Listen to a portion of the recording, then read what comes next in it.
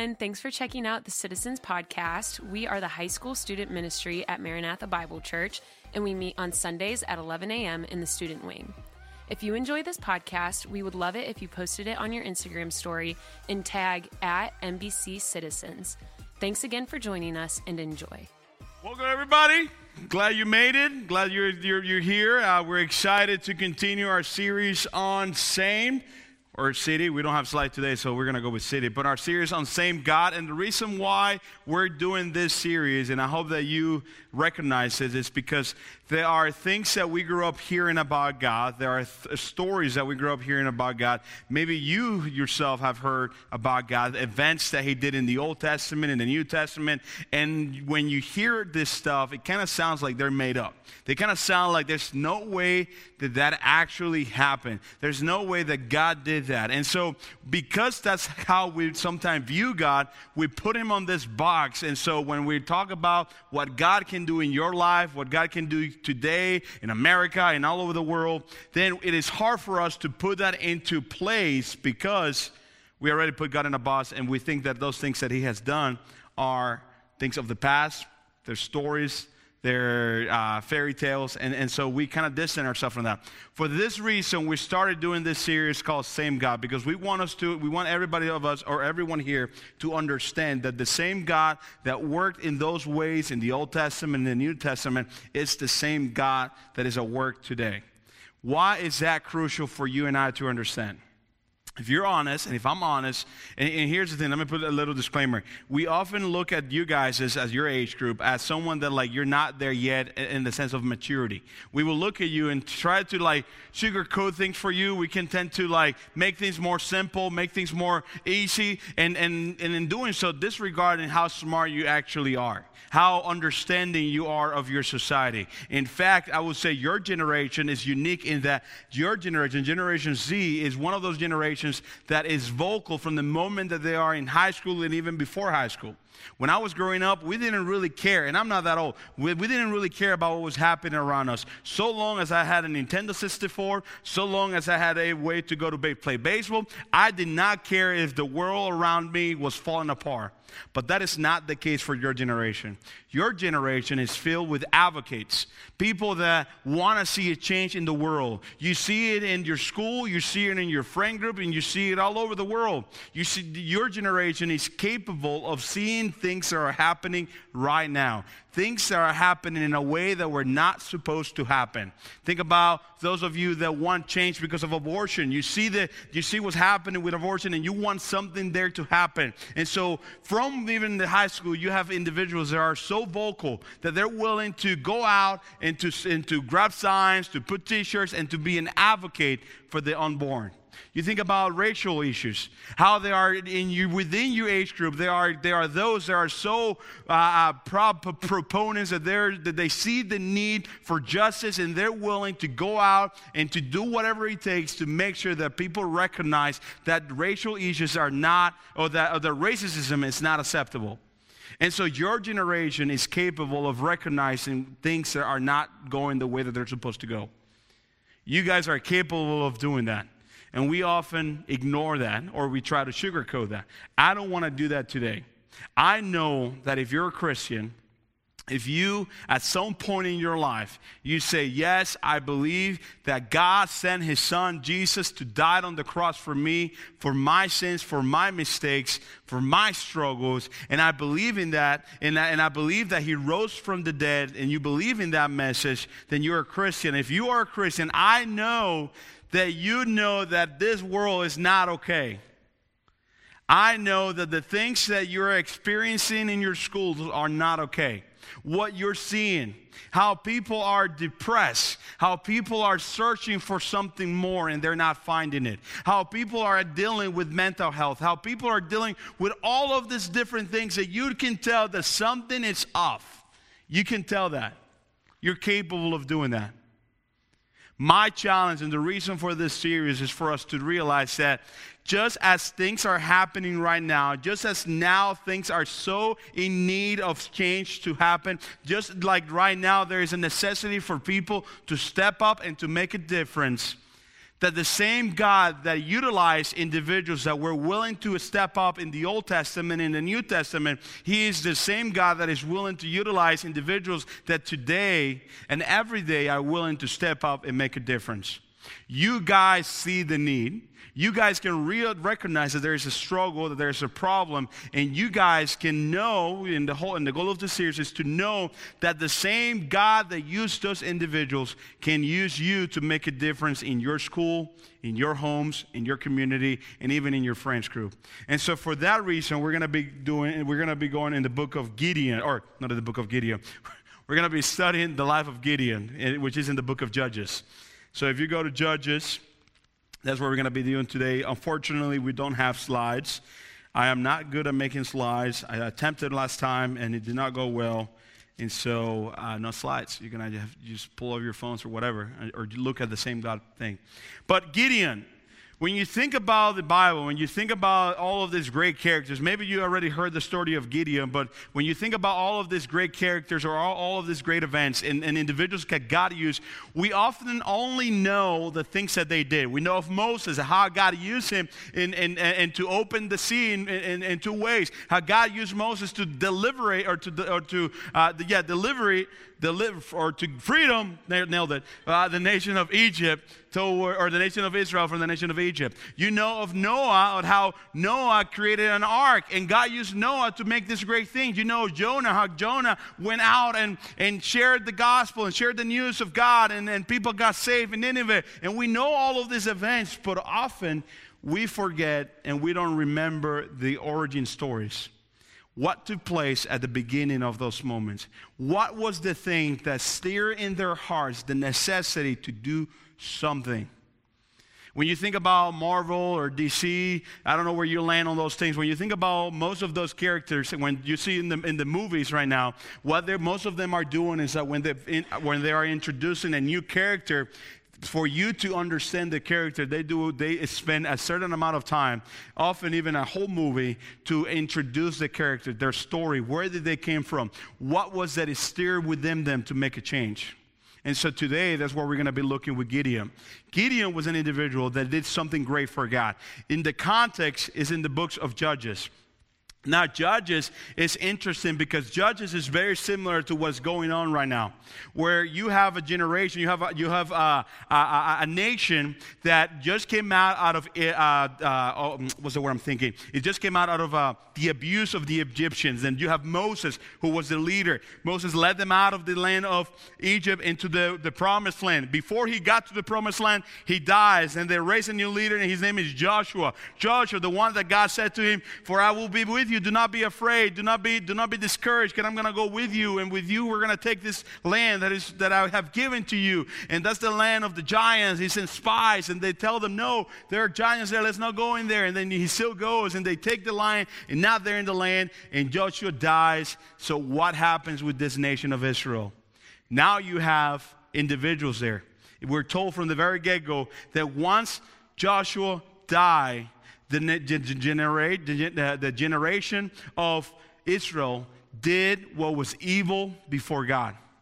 You would have thought that by then they would have had a great idea of who God was. They would have appreciated who God was, and yet they did what opposes God. So God, in His grace, will raise a judge. And now when they use judge, it's not in the sense of like an attorney and going to a law or to a trial, and you have a judge sitting on the stage. That's not what it meant. It meant more like a general, like a military leader that was to deliver the people. And so what would happen, it was this never-ending circle where you have the nation of God doing what was evil before God. And then it will go that God will then let them loose, and they will oppress them because of their disobedience. And then the people of God will claim or cry out to God for help. And so then God will send a judge to deliver them, and the people will rejoice. But instead of stopping there, we're told in the next chapter, they were back here. And this was this never-ending circle of God, of the people of God rebelling against God,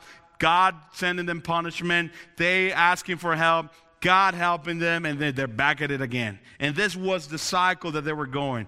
The reason why this is important is because it is the same thing that we do today. And maybe even in your personal life, you can agree to this, that there are things in your life that you have done that you know that they're not right. Things about God that you know that they're not right. And yet, you do them, you messed up, you find yourself in the pit, you find yourself dealing with the consequence of your mistakes. You ask God for forgiveness, you ask God, help me out. He shows you His grace to you, He helps you out, you overcome that, and you're back at it again right away. And so this is important for us to recognize, because this is the culture that we live in right now. A culture that is depraved, that is constantly doing what opposes God, that is doing things that are not glorifying for God. And so just as this culture back then is like our culture today, it is of necessity for individuals to stand up and to want to make a difference. It is necessary for people to get up and to want to make a difference. If no one gets up and make a difference, then there's no way for us to see what's going to happen. And so we're going to look at Gideon and his origin story, as he was someone that God will use to make a difference. In the book of Judges, chapter 6, we're going to talk, I'm going to skip a few verses, but we're going to start in verse 11. Up to this point, we're told how the people of Israel did what was evil in the sight of the Lord, and how the Lord gave them into the hands of their enemy, which their name was the Midian. And in this context, we have Gideon, who is working the land, and one of the things that this nation was doing is that it was stealing their food, their provisions, and all of those things. So verse 11. Now the angel of the Lord came and sat under the terebinth at Ophrah Winfrey, which belonged to Joash the Asbirites, while his son Gideon was beating out wheat in the windsprings to hide it from the Midianites. So from the get-go, we're told while they're here, this Midianites, this enemies of the nation of Israel, what they were known for is that they were come and take all of the provision and all of the things from the nation of Israel. And then you have Gideon, who's aware of what's going on. He knows what's happening. He knows that he's under oppression, and he's doing what he needs to do to make sure that the people, that his provision or his crop were not being taken away. So he's trying to protect that. Verse 12. And the angel of the Lord appeared to him and said, "The Lord is with you, O mighty men of valor." And Gideon said to him, "Please, sir, if the Lord is with us, why then has all of this happened to us?" You see this interaction? Don't put yourself in the story with me. You have this angel of the Lord appears to this man. And the thing that he used to describe this man is that, "Oh, Gideon, you men of valor. You, Gideon, you men of valor. You are a mighty man, you men of valor." And then Gideon's response to this claim is like, well, if God is really for us, then why are we going through all of this? Why are all of these things happening? And you'll see that one of the things that keep people from serving God and from making a difference is that hesitancy to see, man, there's a lot of things going around here. Why should I even care to do something for God? What's the difference? What difference am I going to make? And you see here that in his questioning is not something that it's similar to what you and I will do or have done at some point. And so he says, "Please, sir, if the Lord is with us, why then has all of this happened to us? And where are all of his wonderful deeds that our fathers recounted to us, saying, did not the Lord bring us up from Egypt? But now the Lord has forsaken us and given us into the hand of Midian." In his interaction with this angel, he's saying, "You're saying to me that the Lord is with us? Then why are we going through all that we're going through? Where are all those wonderful things that our parents used to say about how great God was, how he delivered us from the nation of Egypt?" Maybe you have found yourself in a similar position with your parents. If you grew up in a family where both parents or a set of parents was Christian, and you grew up hearing about God, and maybe you have grown up and hear all of these great things about God, but you have not seen it on your own life yet. And you may have asked yourself, where is this great God? I haven't experienced this as my parents did. Where is he? All I'm experiencing is trouble, hardship, loneliness, that no one gets me. And so in his argument, he's saying to this in verse 14, "And the Lord turned to him and said, go in this might of yours and save Israel from the hand of Midian.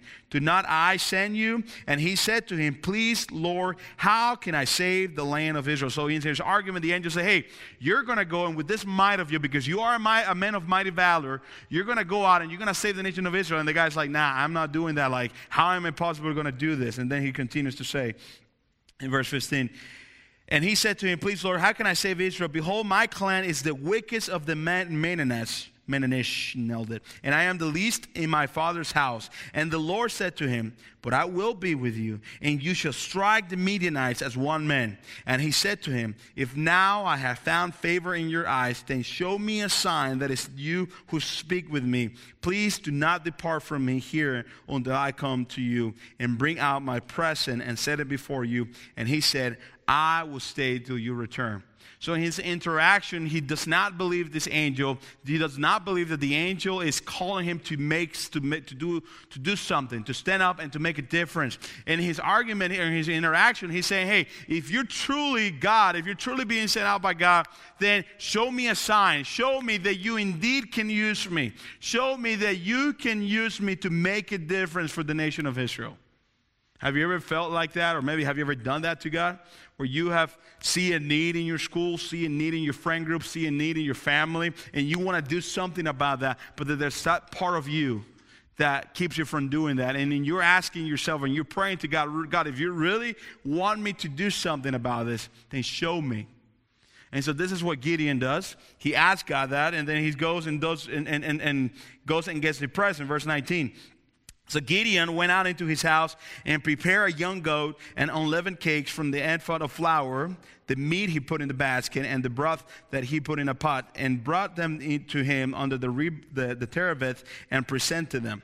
And the angel of God said to him, take the meat and the unleavened cakes and put them on this rock and pour the broth over them. And he did so. Then the angel of the Lord reached out the tip of the staff that he was in his hand and touched the meat and the unleavened cake. And fire sprung from the rock and consumed the meat and the unleavened cakes. And the angel of the Lord vanished from his sight. That's kind of crazy. So Gideon, to ask this angel, show me that you're really sent out by God, he goes, he grabs this piece of bread or cake or bread, and then he goes out and grabs this meat, and then he puts it on this rock, and he says, and all he does is put it there, and the angel goes with the tip of his spear, he touches, and fire consumes it, and then the angels disappear. What a sight. I mean, if you're there and that happened right in front of you, you know, that's not, what is that, Chris Angel? No, that's not Chris Angel or David Blaine. You guys know who Chris Angel is? Raise your hand if you know who Chris Angel is. Man. David Blaine. Okay, all right. So some magicians, come on, guys. Watch YouTube besides video games. Come on. You got to get on YouTube and see other things. So anyways, this happens here. And then Gideon perceived, and don't miss this, verse 22. Then Gideon perceived that he was the angel of the Lord. And Gideon said, Alas, O Lord God, for now I have seen the angel of the Lord face to face. He was so in shock of what he saw that he thought that it was his time to die. He thought that in that moment his life has come to an end, and his claim is, Alas, O Lord God, for now I have seen the angel of the Lord face to face. And so the angel says to him, but the Lord said to him, Peace be with you. Do not fear, you shall not die. Then Gideon built an altar there to the Lord and called it, The Lord is Peace. To this day still stands as Ophrah Winfrey, which belongs to the Asbirites. And so, why do we take the time to share this story right here? Because this is something that is crucial for us to understand about someone called Gideon. Now, later down the road, we're going to find out what Gideon did. But it is important for us to recognize where it all started. This was a man that was already a leader of a group of a tribe. He was a leader. He was considered to be a judge, which meant he was militarily capable. He had the ability within his hands to be able to make a difference. And he sees the needs of the country, the fact that the Midianites, this enemy of Israel, were oppressing his people. He recognized that to the point that he goes out and he's tend to his land and he's protecting his crop so that no one will steal it. So he knows the need. Then he knows that something needs to happen. And when someone approaches him, and for him it was the angel of the Lord that approaches him and says to him, Gideon, it is time for you, you mighty men of valor, for you to step up and to make a difference. Our guy did not quickly get up and say, yeah, I'm ready, send me. Here I am, send me. Instead, he was skeptical. He was apprehensive. He was not willing to take that initiative to make a difference. And he may have even self-doubted himself. He even talks about how he is part of the weakest clan or thrive in the whole nation of Israel. You see, skepticism, self-doubts are always handicapped of what we can do for God. Skepticism and self-doubts will always handicap us from doing what we must do. It would always do. And here's what's hard about this. We live in a culture or in a country, in a society that is constantly filling you and me with self-doubts. Doubts about yourself. Doubts about your value. Doubts about what you're capable. It also fills us with the lies of skepticism. Is it true that God can do that? Is it truth that God can use an individual like you to make a difference in your school? Is it true that someone can raise up someone from this school, this class, this church, so that everyone there can do something for His glory? And we're filled with skepticism. And here's what happened. Skepticism and self-doubts are like a cancerous cell to the faith, to the Christian faith. And think about this. Cancerous cells, they are found in tumors. And cancer cells, they spread out throughout, they detach from the tumor and they spread out to the entire body to the point that it contaminates the body and now the whole body is sick. The best way to deal with that is to strip it. That's why individuals get surgery done so that they can get those things out so that before they spread out. That's what self-doubt and skepticism does to the Christian faith, to your faith, to my faith. That there are things within you that God is steering within you, that you know that there are things that you need to change. You see, we often make excuses for you as pastors, where we go and tell you and we try to appeal to you to recognize the things that you need to step up and make a difference. The reality is, you know, the Holy Spirit lives within you. God Himself lives within you. And the Holy Spirit needs no pastor. It needs nothing else than Himself to show you that there are things within you, that there are things around you that are not okay. That there are things around you that needs to change. That you need to make a difference. The Holy Spirit is the thing that within you is stirring you up. But then skepticism, self-doubts, they put you in a position where they don't want you to hear the guiding or see the guiding of the Holy Spirit. It's kind of like water, tending that water to the fire that the Holy Spirit is trying to start within you. It kills that faith. It fills you with lies to tell you that you are not capable of doing things for God. It fills you with lies that tells you that the change around you, you cannot fix that. That you are not someone that God can utilize to make a difference. And this is precisely what's happening here with Gideon. And here's why it's so hard. Because the truth be told, skepticism and self-doubts are generally, if not always, built on truth. The reality is, you and I will never, hear this out. You need to hear this out. You and I will never achieve anything of value, of purpose, of lasting apart from God.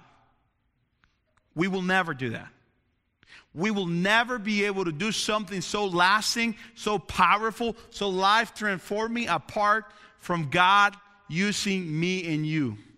We will never do that. This society and this world that we live in is constantly telling you that you can achieve those things apart from God. And so when you fall short of doing those things, then skepticism and self-doubt continue to be built on truth, to the point that it handicaps you from doing the very thing that God wants you to do.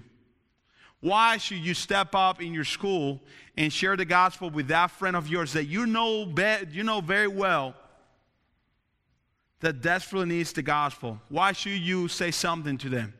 Is what your skepticism and your self-doubt will say. He's never going to listen. She will never listen. They'll make fun of you. God cannot use you. You can't even talk. You're from the Dominican Republic. Look at you, man. You're bald. Why would God and you allow those self-doubting and those skepticism to keep you from doing the very thing that God has called you to do. And this is why Gideon is a perfect example of an individual that may find himself in a stage of, the perfect example of an individual that you may find yourself being right now, in a stage of life right now, where there are things that you need to do, things that you recognize, change that need to happen. Here in this youth group, or here in this church, at Lake Center, at Green, Lake, Springfield. No one here goes to Coventry.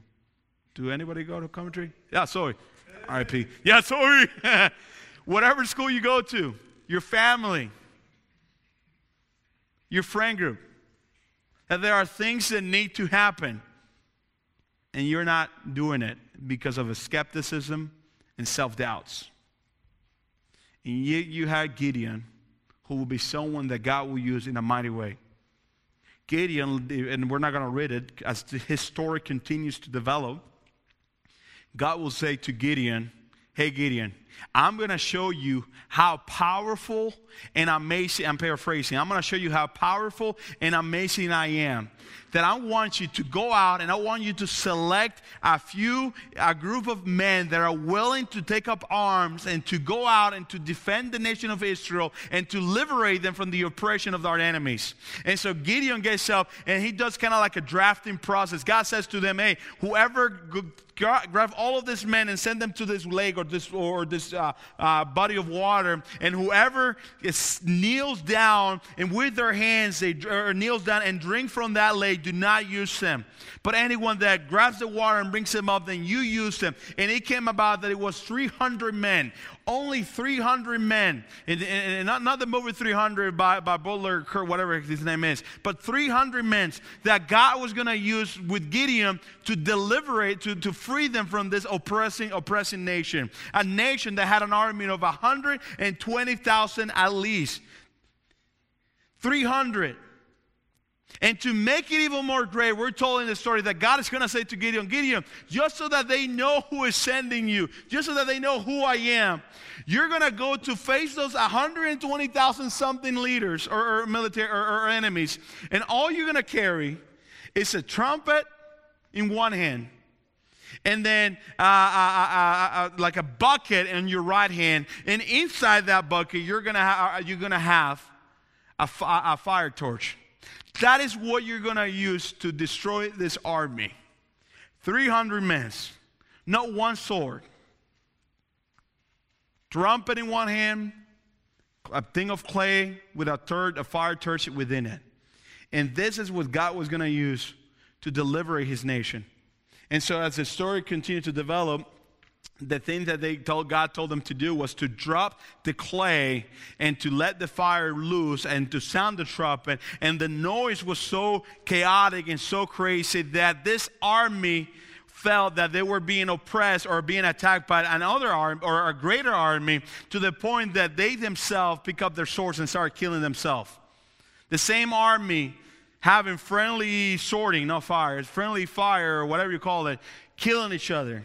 This is what they did. Now, it may not mean much to us today because we're not living in that kind of world, but for them, this was proof of the power and deliverance of God. The same God that over and over has been showing his grace to them, that over and over has been continuing to raise leaders to make a difference. We see in this story how he's going to use Gideon once again. 300 men holding trumpets and a tin of clay with a fire within to deliver this army of 120,000 people. How could Gideon possibly do something great like that? But it took for him to step aside of his skepticism, his self-doubts, and to step up and to do the very thing that God has called him to do. The same God that worked with Gideon is the same God that works in your life today. It is the same God. We're told in Ephesians 2:10, and this is powerful. We're told, it says, speaking to Christians, so if you're here and you're a Christian, this is what he was writing to someone like you. He says, for we are his workmanship, created in Christ Jesus for good works.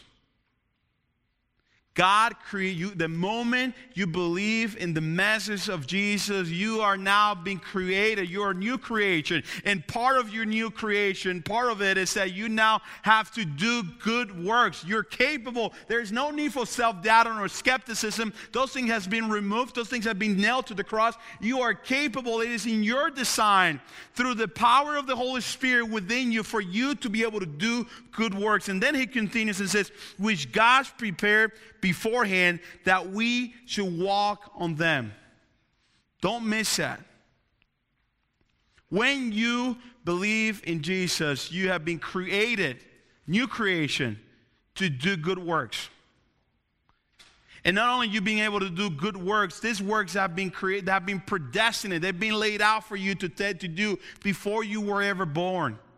And all you had to do is to step up and to do what you need to do to make a difference. Recognizing that the same God that worked all over the Bible is the same God that can work in your life today and every day. You're going to find out later today that there's going to be some changes in the high school and in the student ministry. One of them being that I will be stepping down from the high school role as of January. And you're going to find that out. It is my desire and my hope and my dream that despite of all that if there's one thing that can be said of this youth group, is that every single one of you, those of you that believe in this message, you are willing to make a difference regardless of where you are at. Whether you're still here at Maranatha, whether you graduate from high school, wherever you are, that you will recognize that there is something that you can do. You know that there are things that needs to happen. And that you will be willing to put aside your skepticism, your self-doubt, until you actually say, here I am, God, use me. Knowing that the Holy Spirit that is within you will empower you and will give you everything that you need to be able to do the good works that were created with you in the moment that you believe in the gospel of Jesus. That if there was ever an origin story about your life,